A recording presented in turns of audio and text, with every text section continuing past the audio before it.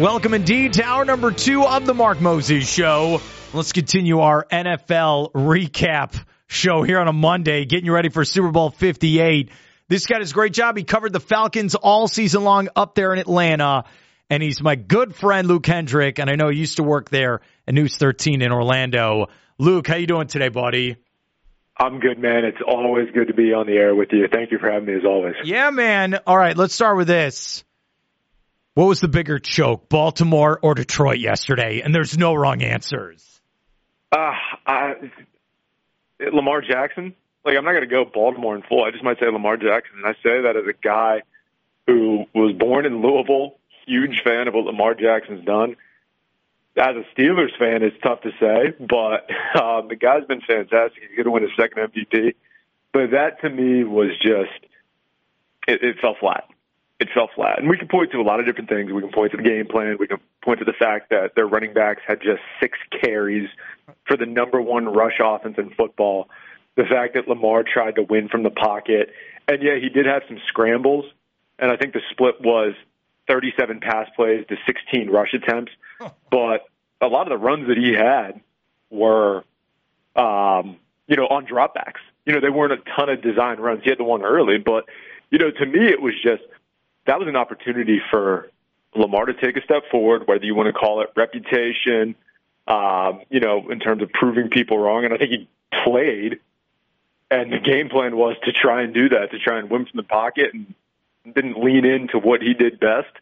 And I thought it was, a completely flat performance on his end. The defense was fantastic. They kept him in that game. But, look, if we're going to roast Josh Allen for playing a much better game against that Kansas City defense, who is phenomenal, we got to do the same to Lamar Jackson, who is the MVP of the league, who is a top 5 quarterback. You have to hold him accountable, too. And, the game plan wasn't good, but you can also put that in Lamar and say, hey, go to Todd Monken, go to Harbaugh. Why are we not running the ball? Why are we not doing what we do best? And there was just no finesse to it. The Lions choke job wasn't great. It wasn't. But you expect San Francisco to do that. They did it the week before in a much smaller scale against Green Bay. But San Francisco's done that, and they've proven they can do that, and they were at home. That to me was, if you're asking bigger choke job, it wasn't either team. It was Lamar Jackson. What if I told you last Thursday, hey, the Chiefs will go to Baltimore, they'll score 17 points, and don't score in the second half? What would you have told me then? I told you they have Patrick Mahomes, and there's probably a chance that they'll win. Probably not, but anything with that guy is possible. And with that defense, they were missing their spy, Willie Gay. They have a young secondary who went from basically in every statistical category near worst to near first in a year. Credit to the job Steve Spagnuolo's done, but look, everything was there for Baltimore to win that game. Kansas City stalling in the second half because of Baltimore's defense. They forced them off the field. The Ravens had the time of possession advantage in that second half. They had the opportunities. It was, to me, the poor game plan, the critical mistakes, and, just a lot of undisciplined, unnecessary penalties.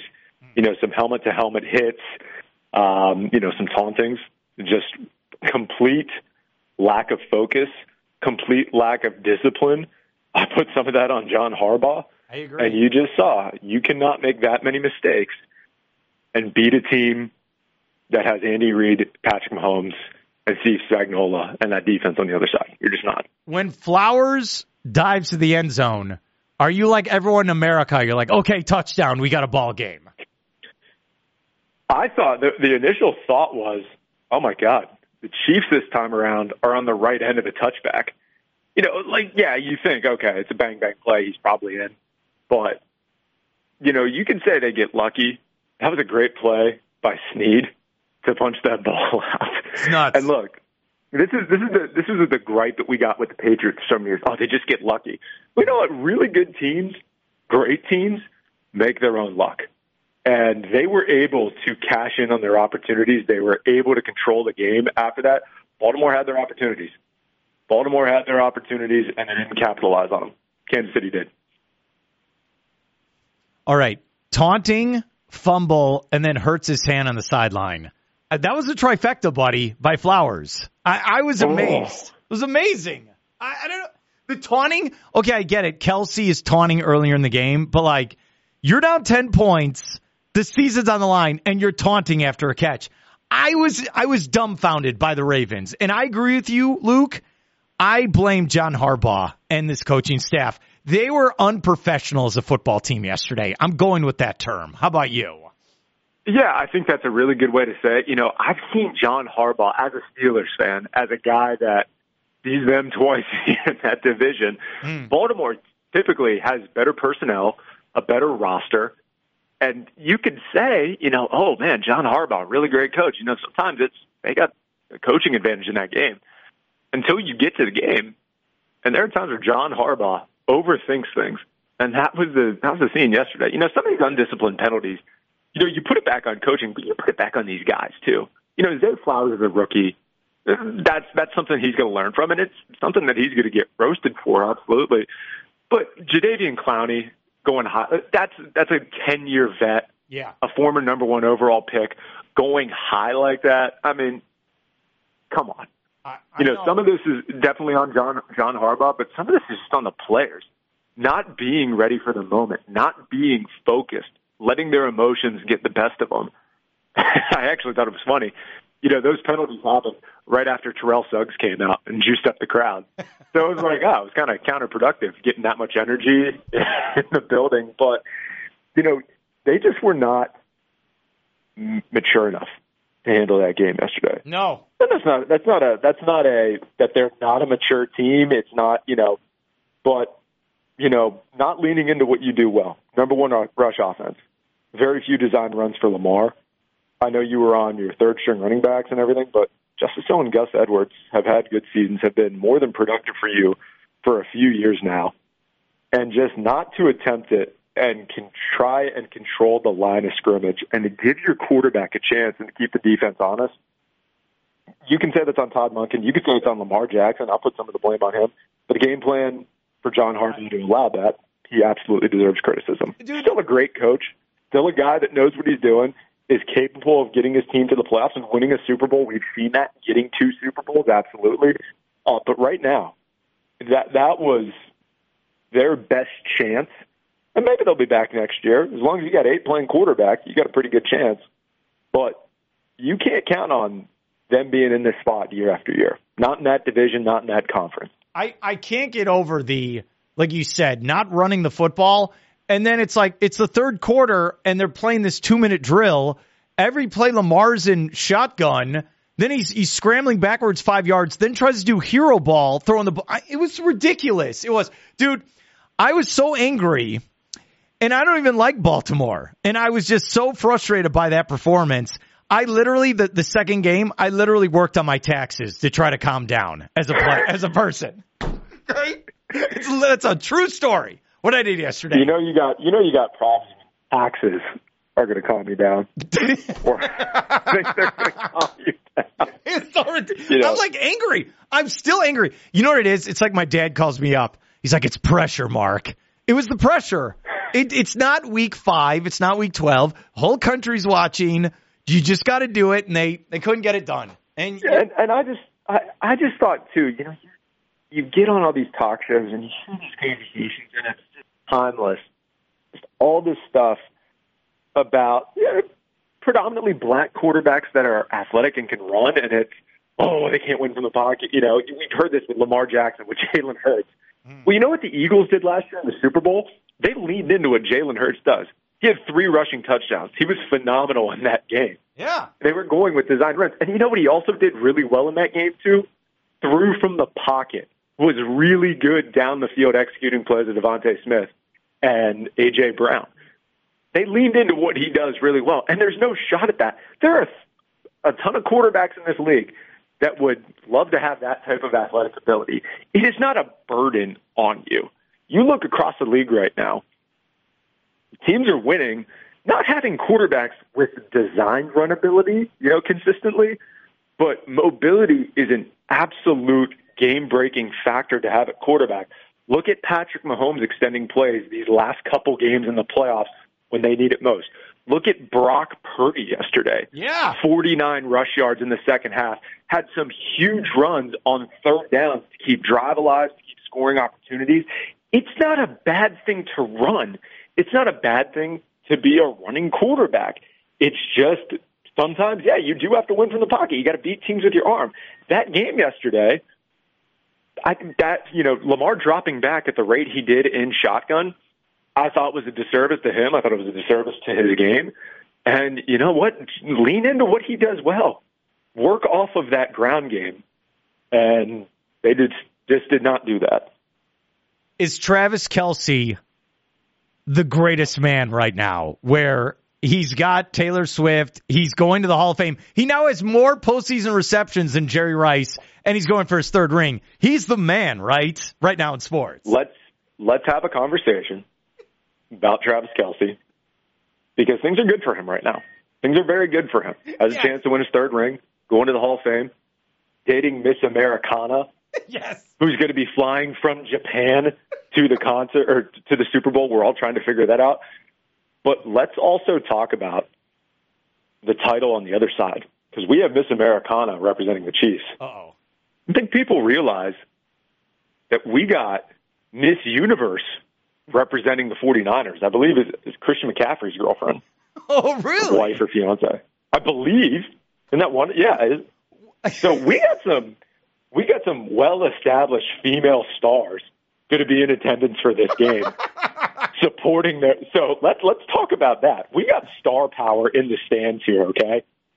Usher's the third biggest name. Yeah, I know. At the Super Bowl performing. That's a great point, and I'm excited for Usher. But yeah, I'm sorry, Miss America, or what'd you say? She's Miss Universe? What is she? I believe it's Miss Universe or something along those lines. Yeah. I don't know if it's the female population. That woman's a bum. She's not Taylor Swift. I'm sorry. It's not. Hey, your words, not mine. Look, Taylor Swift, I think it's, and the people that, roll their eyes at it, it's pretty cool. It's really cool to see, an icon of her status. She is the star of our era. Yeah. Coming to the NFL, dating an NFL player, bringing an audience with her, people being attracted to it. And I get it. You don't want to see her on every play and everything. Neither does she, because she yelled on the broadcast to stop showing her. But it's just cool. It's cool to see. It's fun. It brings new eyes to the sport. I think it's great, but I'm not going to let it detract me from the game. I'm not going to let it detract me that, Travis Kelce's only famous because he's dating Taylor Swift. No, he's gotten a bump from dating her for sure. Sure. Look, he's great. Best tight end maybe that's ever played. Yeah, in these last 2 weeks, he was awesome. He really was. Fantastic. How about in the middle of the season when it was, she's a distraction? People were calling her the Chiefs Yoko Ono. Yeah. Yoko Ono. Completely. Did you see the video where they were on the field yesterday? And then I know you did. You love it. So he's holding on to her, right? And he's celebrating. Yeah. And then when he saw his brother, there's kind of this moment, and I give her credit. She kind of went to the back. She kind of went away so he can embrace this moment with his brother. It's very fast. Her awareness level on this stuff is fantastic. She'd have a 99 rating in awareness on Madden if they put her in the game. She gets it. Because she's not the wife yet. She's just the girlfriend. Even though she's Taylor Swift, you're not my wife. You might not be here in 6 months, but that brother's always going to be there. And that's what I took out of that video.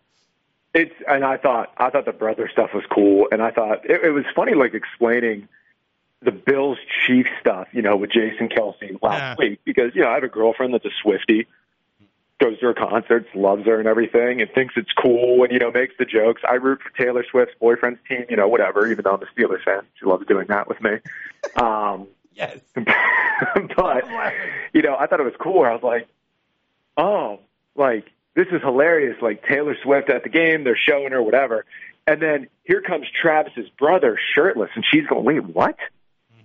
Why would he go shirtless? Why would he take his shirt off and scream? And I was like, why wouldn't he? And I'm like, we are two different people right now. And he was like a solar eclipse where she's supposed to get the spotlight, and he got in the way.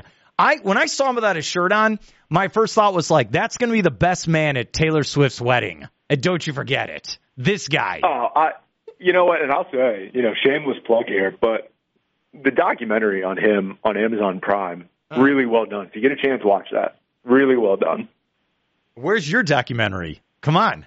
I need to see it.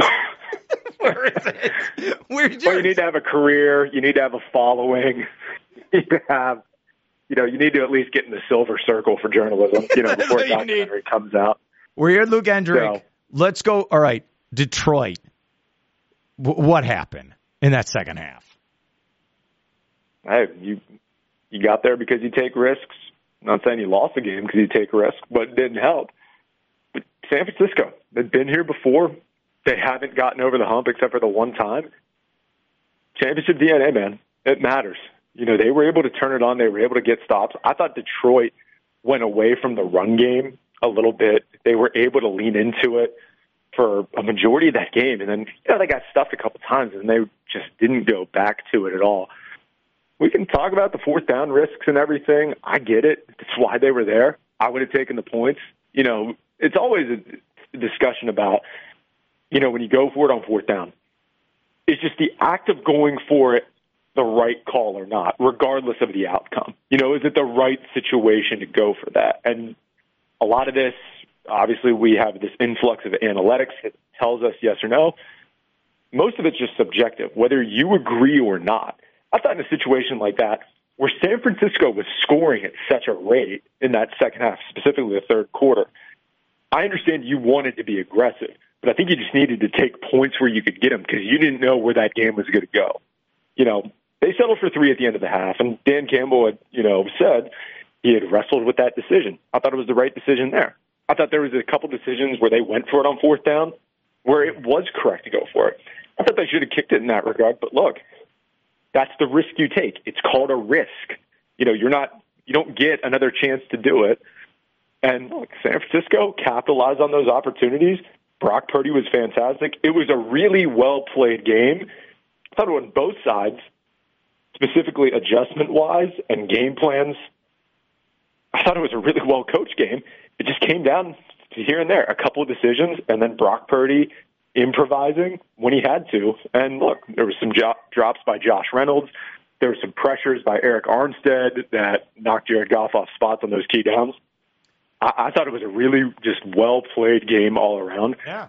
San Francisco just got it done. They were at home. Maybe it's a different story if that game's at Detroit. There is a moment there, I think Niners are up 3 in the fourth quarter.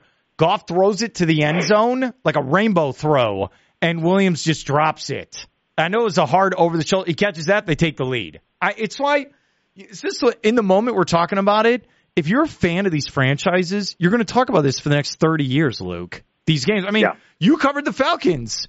They still probably talk about 28-3 every single time. It's just the worst. I want to ask you that. Well, they don't. Go on. They don't like it when you talk to 3. I know. Whenever there's a joke, and this is true, and I get it. That's what our franchise has been branded as for the last 7 years. 28-3. That's what everyone talks about. And if there's ever a mention of it, it's not even met with an eye roll anymore. It's met with a, what are you doing? Like, it's not funny. It's like going to a UCF fan, which I actually think is funny, and saying national champs in jest. It's one of those things where people are like, why are you doing it? Stop, whatever. Well, that's what your franchise becomes. I don't think Detroit is a laughing stock by any means now. I mean, we saw, what could have been. They could have still been if they, struggled these last couple years and didn't have a turnaround. We're playing that Dan Campbell biting kneecaps, press conference over and over again. But, they were able to right the ship. They got the right guy for the job. We'll see how they adjust when Ben Johnson likely takes, a head coaching job. And, that's a big part of what's been tied to their success. But some of these moments, man, you get defined by them if you don't figure it out. You're absolutely right. Well, on with this. You're there in Atlanta. You covered the Falcons this whole season. They could have had Belichick. They don't hire him. They go Raheem Morris. What are your thoughts? Mm-hmm. I think you can separate it. With Belichick, you knew what you're going to sign up for. You knew you were going to be handing over all control to him, which means not just game plans, which does not mean staff, which means all personnel, which means all this. That's what they were going to have to sign off on. And his track record, he's the greatest coach of all time. He is. His track record without Tom Brady, not being able to pivot off it, you're going into a situation which has a top 12 defense in the league, really good playmakers on that side of the ball. Offensively, they have better skill by far in Atlanta than they did in New England. They don't have the quarterback. And who knows, if Bill brings in Josh McDaniels, Matt Patricia, whoever, if it works. I would have understood the move. It was someone that Arthur Blank holds in high regard. It was obviously someone who has a great track record. I don't think Atlanta's dysfunctional by any means. Under Arthur Smith, I don't think that was the case. I just think they couldn't finish, didn't have great quarterback play. But what you're saying is you're going to bring in a guy that has clearly shown the last 4 years he has not changed with the times. He is not modern. He is not progressive. I think Bill Belichick's a phenomenal coach. I think he would have brought great structure, great discipline, great everything to that organization. You can get that from some other guys too. And you can also get guys that are going to be able to bring in an identity that probably fits better, that is more up to date. And look, the lifespan of an NFL coach right now, everyone got kind of spooked. Bill Belichick, he's 71, 72 years old. He's only got 2 or 3 years left in him. They just fired a coach that was only there for 3 years. That was in his early 40s.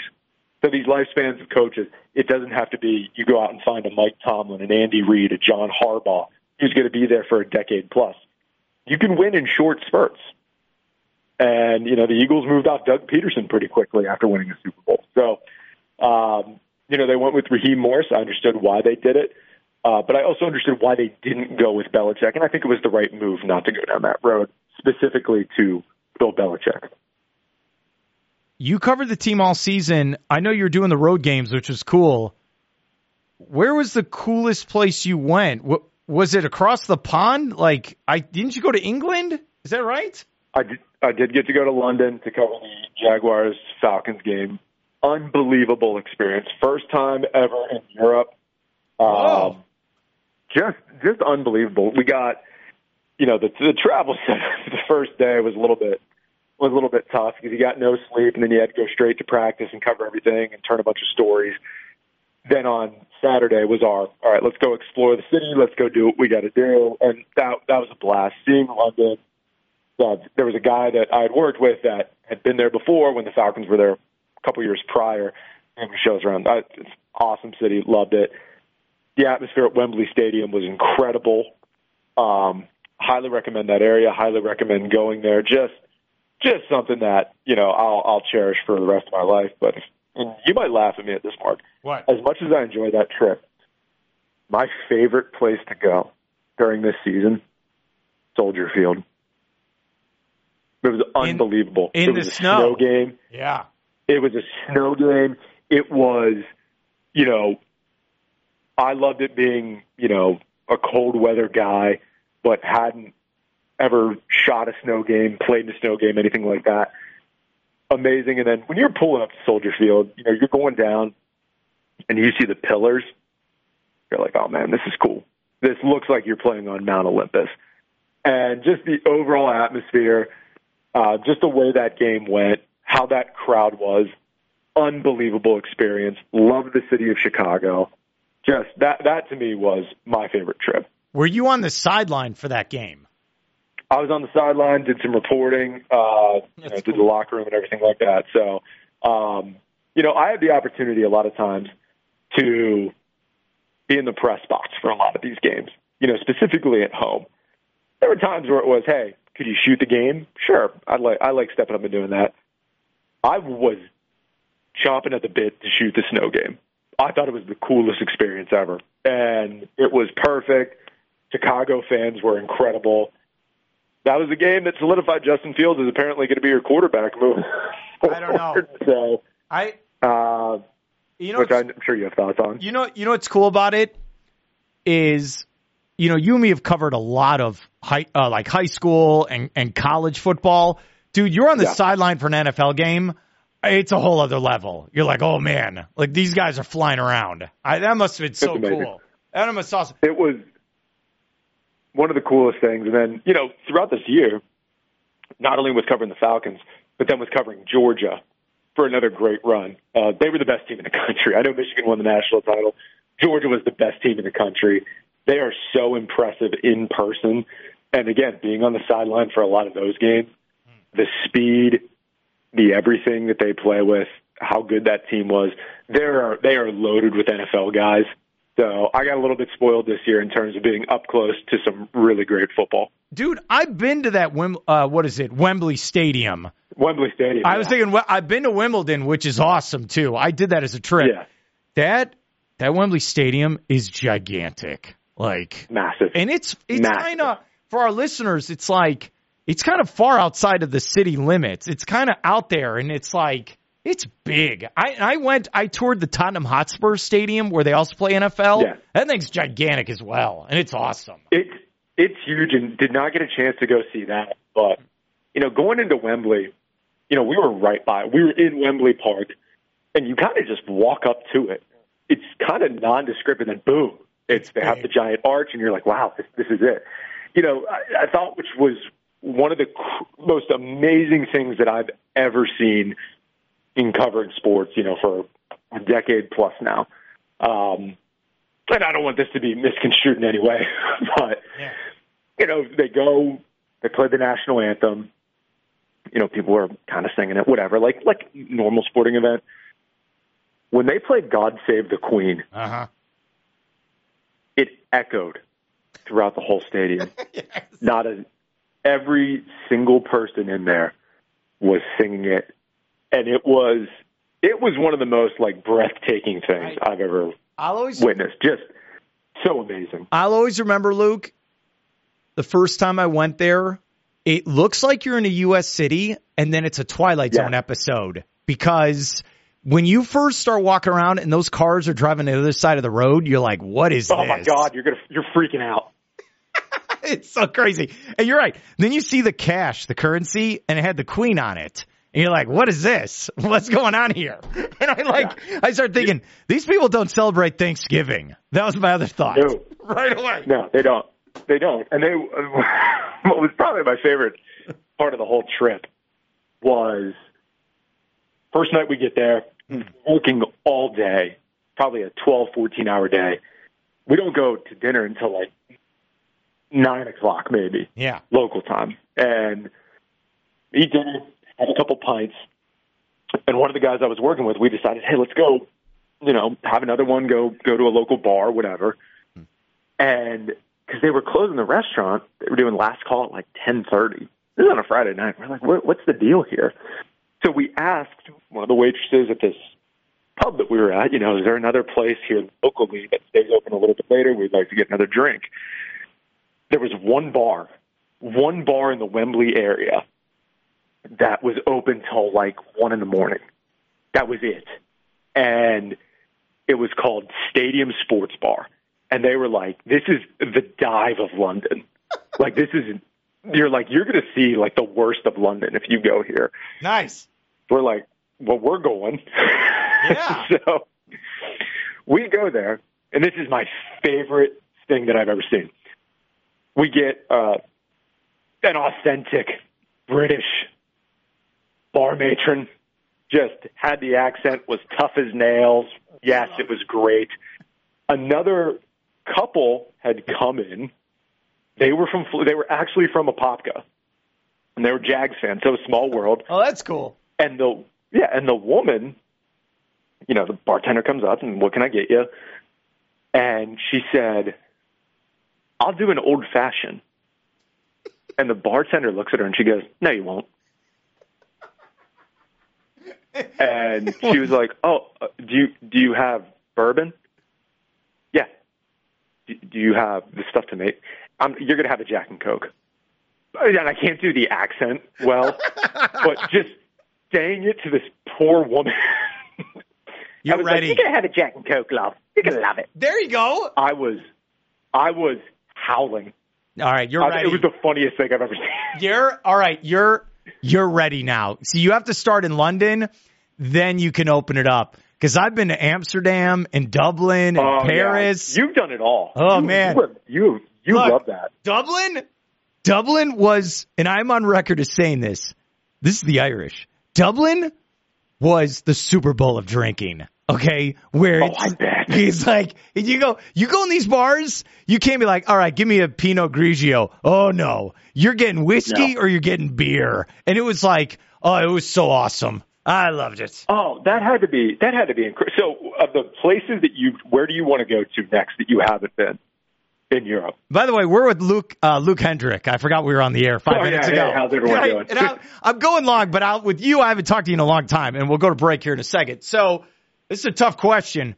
I want to go to somewhere new. There's that feeling like how you were in London. There's that new car smell. It's the best feeling. You're like, where the hell am I? What is this?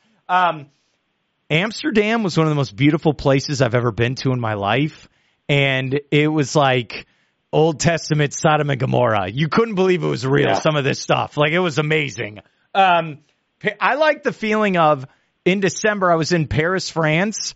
I met up with this one. Okay, so this is for our listeners. I don't care. I was with this one woman I know. She was a bartender. Yeah. I go to this bar. She's working at. All the guys are in there smoking cigarettes because the French don't care. They're just smoking. They didn't get the memo like the rest of us. They don't care. So they're smoking and yelling, and they're watching PSG in the Champions League, right? And we're like talking, and it was funny. My friend Lux. She's like, Mark Moses, it's you. She's like, I follow you on Instagram. And she goes, Luke, everyone here who works here, we all follow your stuff. I'm like, wow. No way. I'm international Mark Moses. And don't you forget. So they thought you were like Scott Van Pelt. With hair. Oh, man. You were the guy. Luke Hendrick, my man, thanks for your help and have a great day. All right. Hey, I appreciate it as always, bud. Thank you. All right, good stuff.